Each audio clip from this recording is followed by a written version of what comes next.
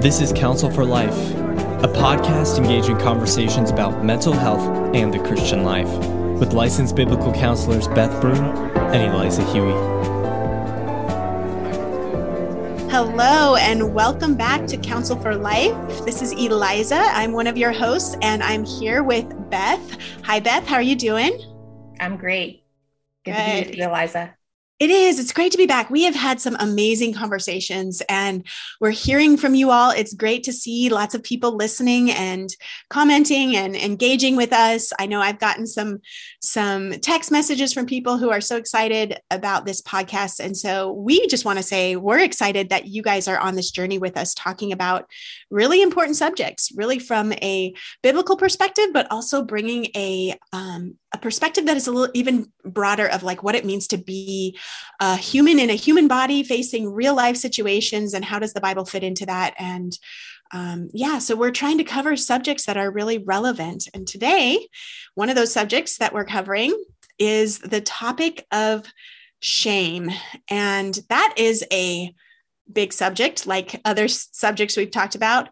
And I think it can sometimes be a confusing topic, like just understanding like what it is and what it's about. And so, Beth, I'm going to kind of hand this over to you because I know you've talked about this, you've taught on this, and I think it's going to be helpful for you to engage with it. But can you just kind of start out with like, what is our experience with shame and what does it mean as a Christian? Can you just kind of jump in there and give us some clarity on this? Yeah, there are a lot of things we could say. And so to you guys, our listeners, just want you to know, we're going to scratch the surface today. So as you are listening and you have other questions or thoughts, give us some feedback about this, but also we want to provide you with some other resources in the show notes as well, because it is a big topic. But when we think about shame, often what we're thinking about is our identity. So if you may have heard in messages or Christian sermons about maybe the difference between guilt and shame, and often what people will say is that guilt is the sense that I have done something wrong, and shame is the sense that I am something wrong, that somehow my identity and my character is scarred or marred or broken in some way. And so I want to talk about that for a few minutes, and then we're going to take it to scripture and say, well, what do we see in scripture about shame? Because the Bible talks about shame quite a lot. But let's talk a minute about what does it mean to experience shame in a way that's unhelpful, the kind of shame that is debilitating to us. What is that? So generally, when I talk about shame with clients and with friends, I'm talking about this sense that I'm not enough. I'm just not enough. I'm not measuring up. And no matter what I do, there's something wrong with me. So when things go badly in our lives, we are wired to make sense of that. When something bad happens in your life, you want to make sense of it. Your brain is wired to do that. We are designed by God to create order out of chaos. And so in our brains, even, we're trying to create order. And when we do that in hard circumstances, sometimes we feel this sense of helplessness. Wow, something went really badly and I couldn't fix it, or I didn't fix it. I didn't make it better. I couldn't stop it from happening. And what often happens for us is that in doing that, we make sense of the pain by placing blame, and usually on ourselves, because myself is really the only thing I control. I have a sense of that. I know that I make choices and I have to deal with those choices. So if something really bad happens to me, and then I can sort of in my brain say, well, it happened because I am bad, or I am not enough, or I'm unworthy, then somehow it feels almost like this. It's very strange, but it's almost like this shield around us, or like a warm blanket of, oh, my shame at least it gives me an answer for why this hard thing is happening to me. I can say, well, it's because I'm broken. Well, it's because I'm not enough. This hard thing is happening, or I did this thing. I'm just broken. And so it's really common for us to call ourselves names like dirty, broken, shameful. And we do this as a way to make sense of painful things, painful life circumstances. And that's all. I mean, like, that's just the human experience. If you're a Christian, if you're not a Christian, this is part of what we do. And even, I work exclusively with victims of trauma, survivors of trauma. And with trauma, it's huge. If somebody does something to me that's awful and I can't make sense of someone doing something that terrible, I will often turn it on myself. And I'll say, well, it must have been my fault. Something must be wrong with me.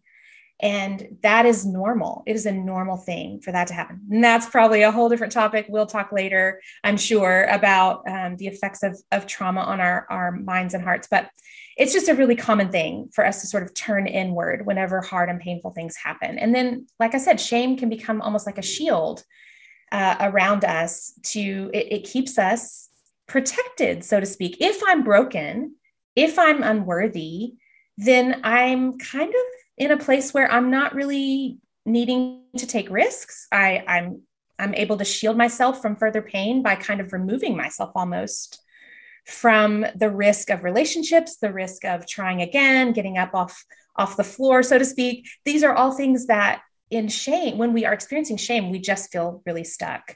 And so I'm not saying that, the how to combat shame is just get up and do something. That is not what I'm saying, but I'm saying the experience of shame is often just that I can't get up, I can't move. And so then we're shielded from further harm. In that sense, it works, right? Like it works for us because we're trying to shield ourselves from further pain in that sense, so to speak. And so relationships, vulnerability with other people, these are hard things.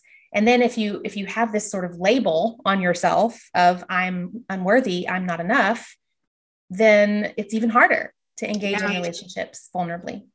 Yeah, that's so good. And as I'm listening to you, I'm just thinking this is going to be helpful for people. I'm sure a lot of what you just said, some people are really clicking with, because the truth is, just like you mentioned, we are meaning makers. That's just how God has designed us. We are meaning makers, and we take our circumstances and we take our situation and we try to make the meaning out of it, like try to make sense of this.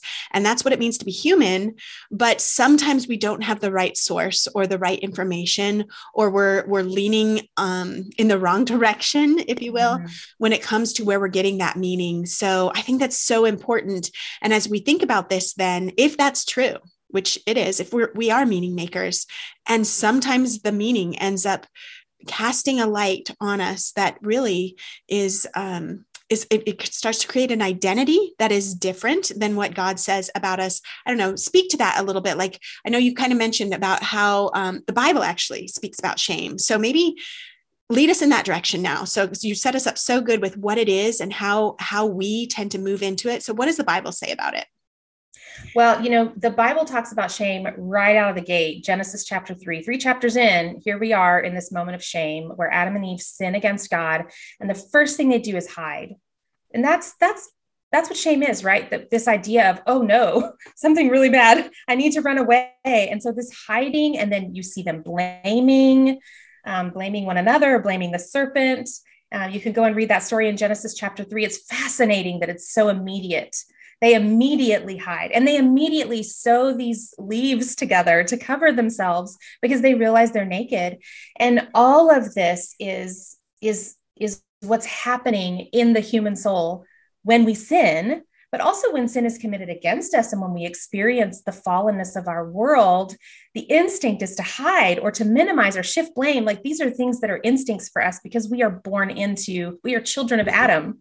That's what Paul tells us in Corinthians. We are all children of Adam. So we're all born into this idea of wanting to shift blame or hide or minimize when things get really hard or when we sin. And so it's all throughout the Bible. And in the Bible, especially in the Old Testament, there's a lot of working out of what is maybe a good kind of shame, that we should feel ashamed over our sin. We should sense that when we sin against God, that is something that needs to have a solution. And okay, hold on for just a second, because at least what I heard you say is like, there's something about shame in the Bible that can be good. Mm-hmm. And this is like, so what I heard you kind of say is like, when it shows us our sin, is that like flesh that out a tiny bit more?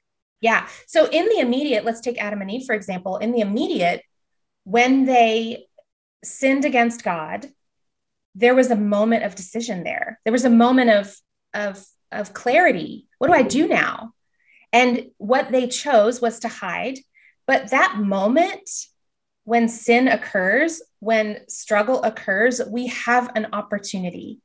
And we serve a God who gives us the opportunity with open arms to come running towards him in that moment that feels shameful, right? So there's a moment of, wow, I really messed up, right? Like I really messed up. And then in that moment of realization, there's an action item. Like we get to say, okay, so what do I do with that?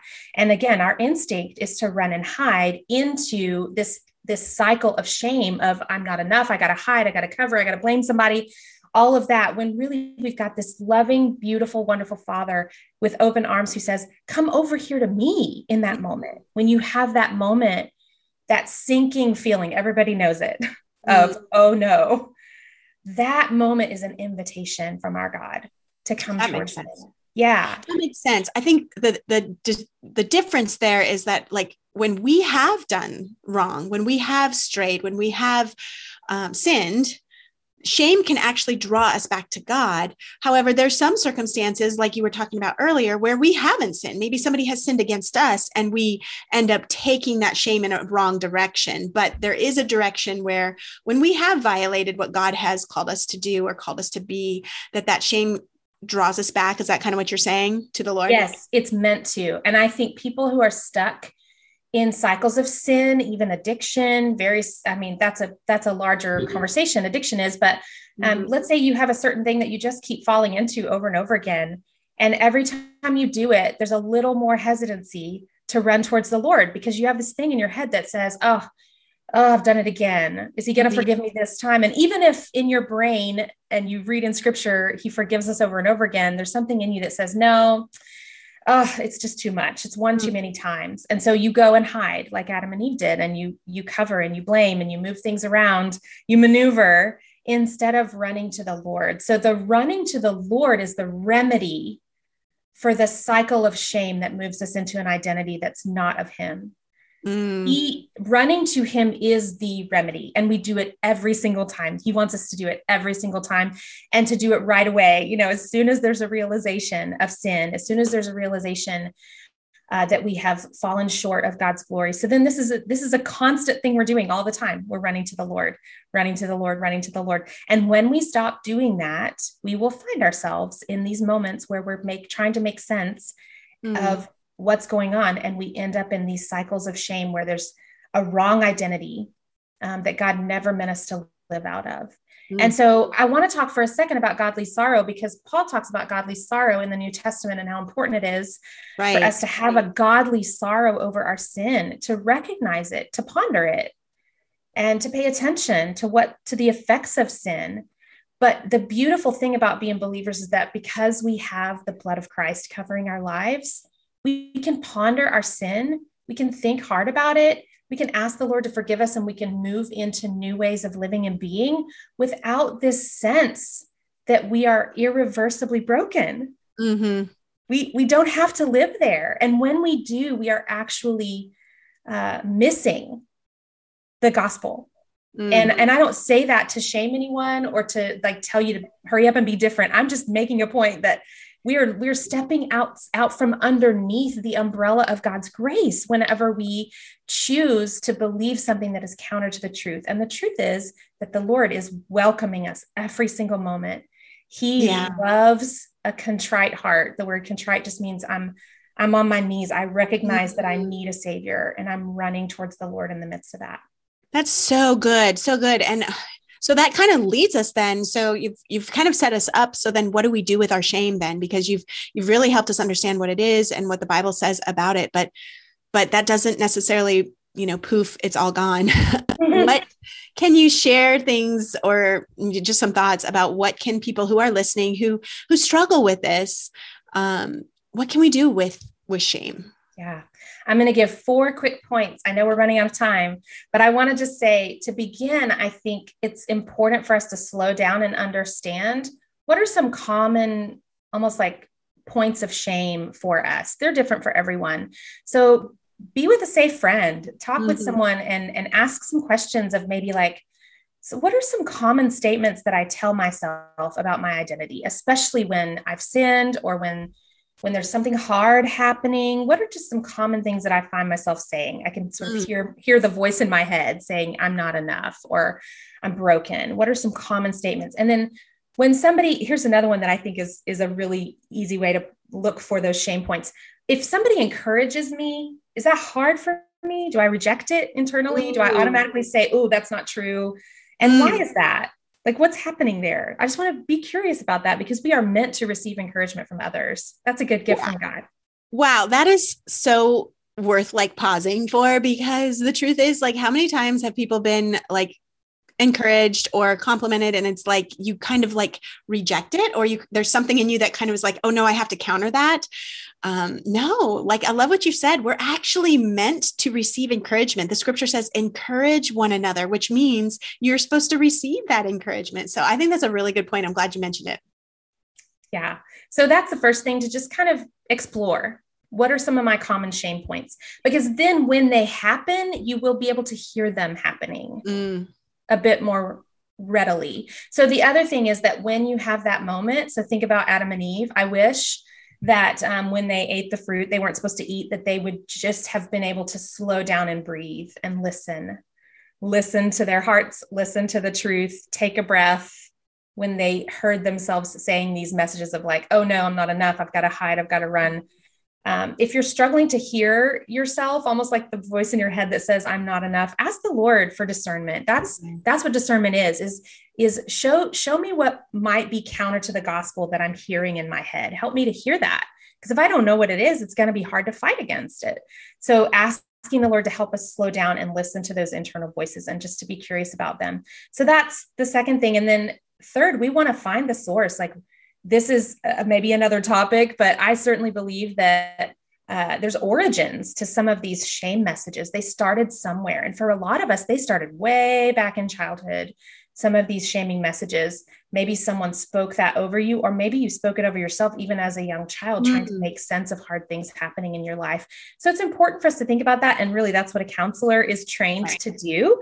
So that's a bit more, clinical type thing that you might do some work with a counselor to just think through, where did that come from? Because I want to heal and I want to root that out, because I only want to believe what is true of me, right? That God says is true of me. That's what I want to believe. I'm glad you said that, because when you said, this is what a counselor's trained to do, because when you bring that up of like, where does this come from? I think a lot of people, including myself, will sometimes be like, I have no idea. I don't know where this came from. It just feels so natural for me to think this way. And so, yeah, don't feel like you have to know, I think is another thing. Like, this is where you're not meant to do life alone. And so getting with somebody who has been trained, whether it's a professional counselor or a lay counselor, biblical counselor, whatever it is, to be able to kind of, let's go back and think through, when was the first time I remember feeling this way, and kind of exploring like what was around that. So I think it's helpful and encouraging. And I know it is for me to hear, like, you don't necessarily have to always know. Sometimes we need other people to help us to know. Absolutely. And then the last thing I would say is just that we need to remember the rescuer. I mean, Isaiah in Isaiah 61 prophesied about this Savior who would come and set captives free. We are not meant to live in captivity to these negative beliefs that are not actually true, but we're living out of this almost like a system of belief that really keeps us captive, that really holds us down from the abundant life that Jesus said he meant to bring us. And so it is really important that we keep our eyes on him, that we keep coming towards him, recognizing that he's not saying I'm not enough. He's not saying I'm worthless. He's not saying he loves me so much. He came and died so that he could bring me into God's family. That is huge. Amen. That is the opposite of worthlessness. And so it's just important that we keep our eyes fixed on the Lord and have others help us do that when we're struggling in those ways. So good. So good. Well, this was great to hear. I am so encouraged that you have given people such great direction. And that's really what we want to do in these episodes. We want to give you some direction on things that are pretty common to man type stuff. So if you are somebody who deals with shame, consider sharing this with a friend and talking with them about it. And maybe even talking about what it could look like to see a counselor or talk to a pastor or talk to a friend. And we will put more information, as Beth has already said, we put more information in the show notes, just a little bit more details, resources that you can look to. But we also want to tell you that we have a website where all of these podcasts are listed, as well as the show notes. So you can go to counselforlifepodcast.com and you can subscribe and you will get these episodes right in your inbox. So we encourage you to go there. And as with many other podcasts, we are on Spotify, Google Podcasts, Apple, and Pandora. So we would encourage you to share this with friends. And we're so glad you're listening with us. One of the things that we do every week is we share a little bit of a story about ourselves. And it's my turn to ask Beth. And I know we've been talking about some pretty heavy subjects over the past few weeks, and shame is a heavy subject, but maybe we'll just try to lighten it up a little bit. Okay. Shame often is equated with maybe things that embarrass us or make us feel a little bit, just like, oops, that was awkward kind of moment. So I'm guessing if you are like me, I could actually share quite a few on these podcasts of these moments where I just felt, oh my gosh, that was embarrassing. Not necessarily shameful, definitely doesn't fall in the category of I need to bring it into my own identity, but maybe I can laugh at it. Is there anything that you would be willing to share with us that you do have quirky moments, right? You do have embarrassing moments. Yes, but now you just need to know I'm going to get you back for this one. You're asking me to share. Well, I will say one thing, and it actually did lend itself to shame. That's maybe a different conversation later. I had to work some things out in my heart. But when we were first starting this episode or this podcast, on the very first episode, I was just learning how to put everything up on our RSS feed website and getting everything situated. There's a lot of questions that they ask you about the type of information it is and who it's for and all that. And I did it, and I put up the first episode, and I was so proud. And I showed my son, my 17-year-old, I said, look, and I showed him on the phone, look on Apple Podcasts, here's our thing. And he looked at it and he got this look on his face. He said, why does it say it's explicit? And I said, wait, what? Oh, is that what that little E means next to it? Oh my gosh, what did I do? And then I couldn't figure out how to get it off. Oh no. And I was so embarrassed. I thought, oh my gosh, I can't believe this. We've got a Christian podcast and it's explicit. And I don't know what to do. There may actually be people that want to listen to it. If it's, who knows, but I was like, I got to fix this. And I scrambled. I mean, it was like 3 hours of trying to figure out how to get rid of that little mark that says it's explicit. I think I fixed it, but just so you guys know, if you're on episode 1 and it says it's explicit, that was an accident. We did not say anything explicit, but it certainly lent itself to my sort of performance. You have to do everything right. That's maybe a different episode, but like, you got to get it right, Beth. And so I had to really do some breathing and trusting in the Lord that it's okay. Like, even if it says it's explicit, it does not mean anything about my character or Eliza's character. So that was my quirk related to the very first episode of our podcast. It is our goal not to do explicit episodes, but we'll try not to. Oh, that's great. Well, that's us. Thank you guys so much for listening today. We hope this episode has been helpful for you. And if it has, we encourage you to share it with your friends, share it on social media. And we look forward to you joining us here again for another episode of Counsel for Life. Thanks for listening to Counsel for Life with Beth Broom and Eliza Huey. If you've been enjoying the podcast, please be sure to rate, share, and subscribe. And for more information, visit counselforlifepodcast.com.